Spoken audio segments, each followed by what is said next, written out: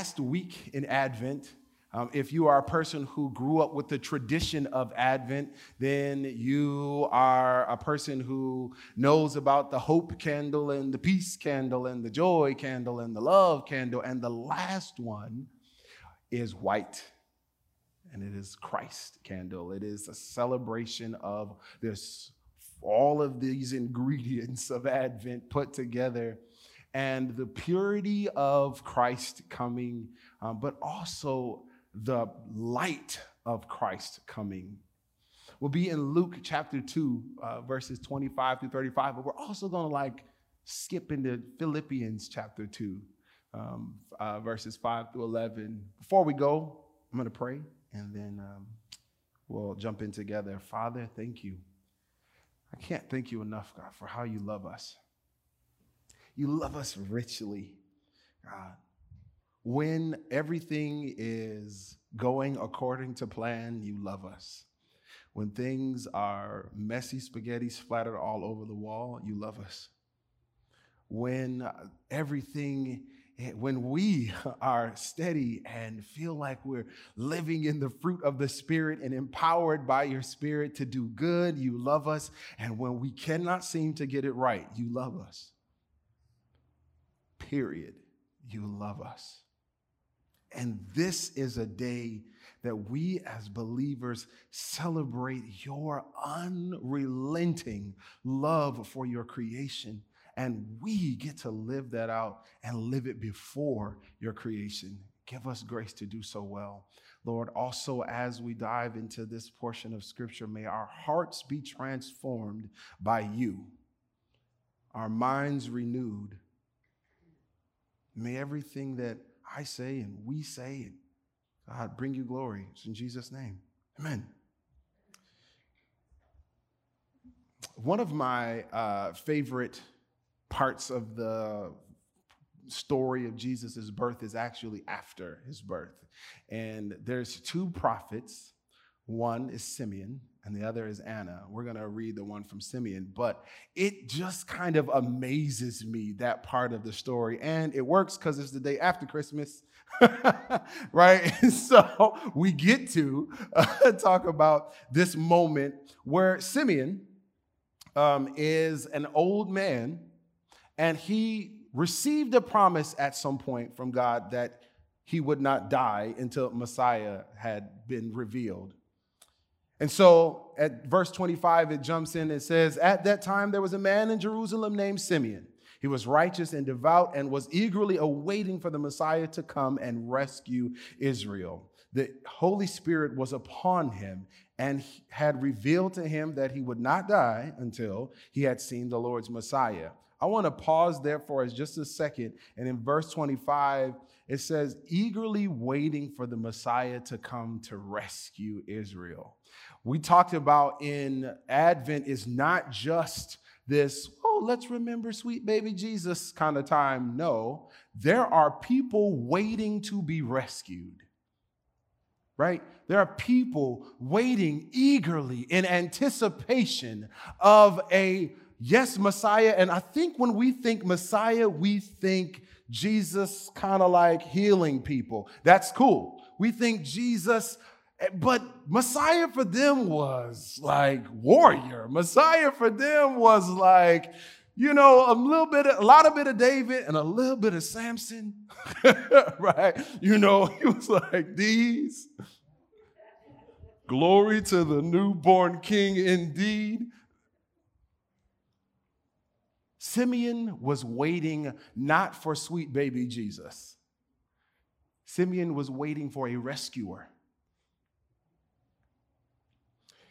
Picks up in 27, that day, speaking of that day, a few verses above, Joseph and Mary brought Jesus to the temple on the 8th day of his life so he can be circumcised, also be named Jesus. So that day, that's the day they're talking about, the Spirit led him to the temple. So when Mary and Joseph came to present the baby Jesus to the Lord as the law required, Simeon was there. He took the child in his arms and praised God, saying, Sovereign Lord, now let your servant die in peace, as you have promised. I have seen your salvation, which you have prepared for all people. I got to pause. I know that's kind of like right in the middle of a verse, but I have to pause. Simeon is waiting for a rescuer. And something drops in his soul that said that this baby is that. And this is the part where I'm amazed by it. Because I can't imagine, I'm going to be honest, we're waiting for Christ's return. And if I'm expecting a rescuer and shows up like a baby, I'm going to have all kinds of conflict inside of me. I'm going to be honest. I'm like, okay, God, you know what you're doing. But that's not Simeon's response, which for me, if you throw yourself into Scripture, means that the Holy Spirit clearly was doing something, because you can't look at an 8-day-old and say, here's my rescuer. That's got to be something that the Holy Spirit is doing. I love the tension in Christmas.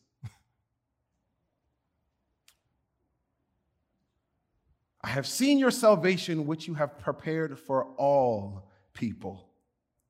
One of my favorite parts, all. He is a light to reveal God to the nations. And he is the glory of your people, Israel. Jesus' parents were amazed at what was being said about him because he's 8 days old. Then Simeon blessed them, and he said to Mary, the baby's mother, this child is destined to cause many in Israel to fall, but he will be a joy to many others. He has been sent as a sign from God, but many will oppose him. Tension, conflict, crazy, all in our Christmas. We don't think about this. I know we talk about, and we've talked about already in the last couple of weeks, all of the weirdness that was happening with Jesus, and it's not pretty as we want to make it. But every moment of Jesus's life was filled with this kind of conflict and this kind of tension. There was not a moment in Jesus's breathing life where he was not surrounded by tension and conflict and all of this opposing realities. He's going to be a light to the nations, but many people are going to oppose him. He's going to be a savior of the world, but many in Israel are going to fall. I started off talking about us feeling the tension because of our own lives, but I want us to acknowledge as a family, Christmas is supposed to feel like this. I want to have happy. I want to have joy. I want to unwrap stuff. I want pretty lights. But I also, if I really want to celebrate Christmas, I also want the challenge. For real. If I really want to celebrate Christmas, I want both. If I don't want both, I only want what America has to offer me, which is Christmas trees and jingle bells. But if I want what Christ has to offer me, it is the tension of expecting something, but getting something different, but the Holy Spirit letting settle in my soul, this is what you need, Chase.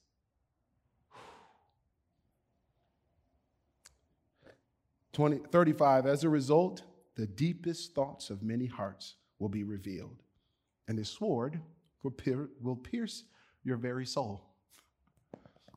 It's not very Christmassy. I showed you all this picture a few years ago. So if you're new, you didn't see this picture, but I want you to see it now. This is a lion. And while if you've watched National Geographic or the Discovery Channel at all, you know you may immediately see this as just an overweight female lion, but it's not. This is a male lion without a mane. The male lion's mane grows in as a result of testosterone. Without testosterone, the male lion doesn't have a mane. This is what a neutered male lion looks like. because there's no testosterone coursing through his body to make the mane. And actually, once the male lion is neutered, the mane begins to just kind of fall out. And you would think that he would just be bald, but nope. Kind of like those of us men, like with beards, like we may not actually lose hair on our head if we don't have beard hair. And the opposite may be true as well. They're not intrinsically connected, but the mane of a lion is intrinsically connected to its testosterone. I'm showing you this picture because Israel was expecting the Lion of Judah, and they wanted one with a mane. They wanted one who was huge and big and like scary, and all of Rome would shudder at the very sight of him. And what they got was an unmaned lion. I'm not saying Jesus was neutered, though. I'm not saying that. That's weird. I am saying, though, that it's not what you expected from a male lion. And it's that kind of thing that's a part of the celebration of Christmas. My favorite thing to remember is that the God who created all things knows every star by name, has seen every galaxy, has seen the end all the way through the beginning, has seen everything that ever was and ever will be, reduced himself to only being able to see 6 inches in front of his face as a baby. I say that every year because it's amazing to me that this is the God that we serve, was willing to take off his mane. The mane is the glory of a lion. Our God was willing, because of his great love for us, to put down his crown. We don't celebrate the way that the world does. We celebrate the immense sacrifice from beginning to end of Jesus's life. We talk about the sacrifice at Easter because that's the thing that we get to see. And we can resonate with that quite a bit, because if I was in that kind of pain, I would know what Jesus gave up for me. If I felt like my hands were pierced and someone cut my side, I would know what that felt like. None of us knows what it feels like to be on the throne of all creation and give it up for some people who keep messing up. That's what Jesus did. A lion, the Lion of Judah says, nobody's going to even really recognize me as the Lion of Judah without a mane, but I'm going to cut it off anyway, because this is the plan and this is the way. I don't want to just preach humility to them. I want to live humility for them. See, the real strength of the sacrifice of Christ isn't how big his muscles were, how far he was willing to go to let go of his strength for us. That's where Philippians jumps in. You must have the same attitude that Christ Jesus had. Though he was God, he did not think of equality with God as something to cling to. Instead, he gave up his divine privileges. He took the humble position of a slave and was born as a human being. When he appeared in human form, he humbled himself in obedience to God and died a criminal's death on a cross. Therefore, God elevated him to the place of highest honor and gave him the name above all other names. The beginning of Christ's sacrifice wasn't at the cross. The beginning of Christ's sacrifice was at its conception.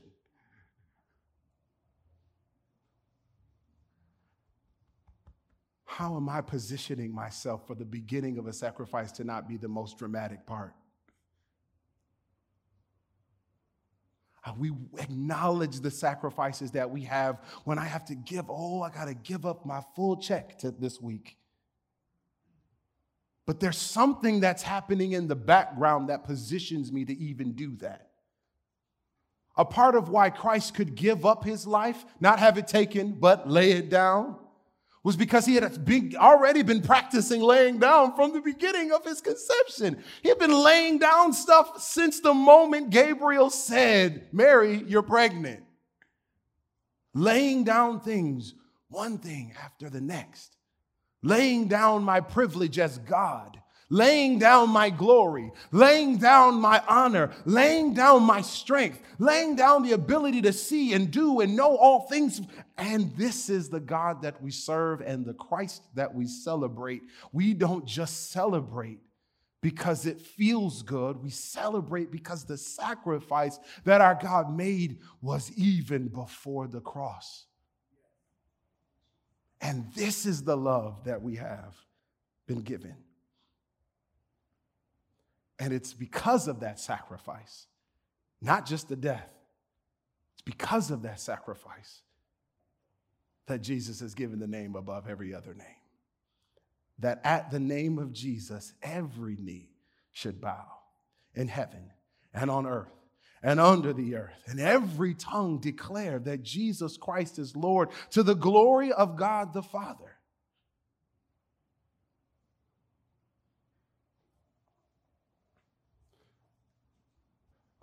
This last picture is the lion that we want to see. That's what when I talk about a lion, that's Mufasa's dad. Like Mufasa's dad don't even have a name, but that's him. like the king of the kings of mane's so big you can't even see past it. Like we're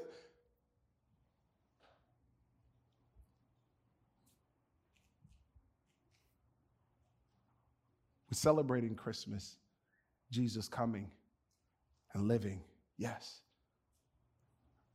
But for a moment, I want us to remember that coming came with a price tag. And that price tag is what actually earned the Mane that we expect. And that can feel weird to us because we're talking about God. God doesn't have to earn anything. No, I get that. But a part of why we glorify Christ in the way that we do, a part of why we remember Christ in the way that we do, a part of why we celebrate Christmas to begin with is because there was a God willing to take off his mane. And we are invited to do the same. We are invited to see those around me who are in need and take off what I deserve to the glory of the Father and for their good. That is what Philippians is saying, and that's really what Christmas is. And I want gingerbread cookies and pentatonics Christmas carols too. But may I not forget for a moment that the truth of Christmas is sacrificial love.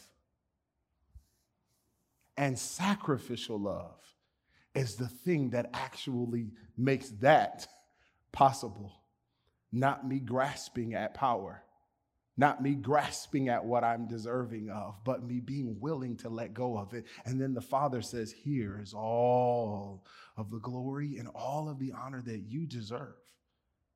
I don't have to go get it for myself.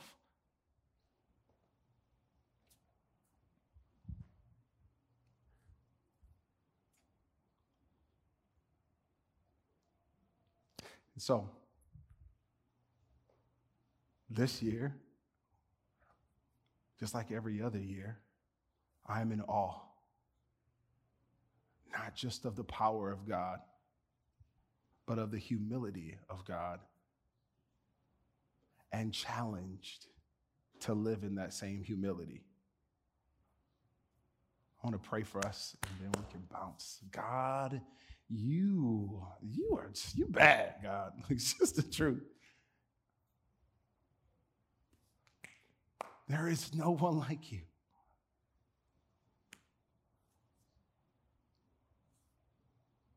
there is no one like you. And a part of that no one like you is because everyone else and everything else kind of falls into this caricature, and you refuse to be in a box. You refuse to be all powerful. You got to be all powerful and lowly at the same time. No one can pull that off. You're the King of Kings and a baby at the same time. You're creator God and infant at the same time. You are just so wonderful. And it is your humility that inspires us to live the way that you've designed human beings. You came to live the way we were designed to be, and we surrender, God. We thank you for your sacrifice for us. There's never a moment where we can't remember that you've died for us on the cross and rose. There's no holiday that blocks that. But on this day, we remember that you were giving up even before then. Give us grace to live that same way. To the glory of the Father, empowered by your Holy Spirit, as a witness to your love, Jesus. As we leave, be honored, be glorified in us. Wherever we are in the next week, be glorified in us. And even as we look forward to bringing in a new year, God, and for many of us that being like a clock starting over, may we take this spirit of humility with us, this spirit of sacrificial love with us, so that we look like you to the world. And they get to celebrate Christmas every day. In Jesus' name, amen.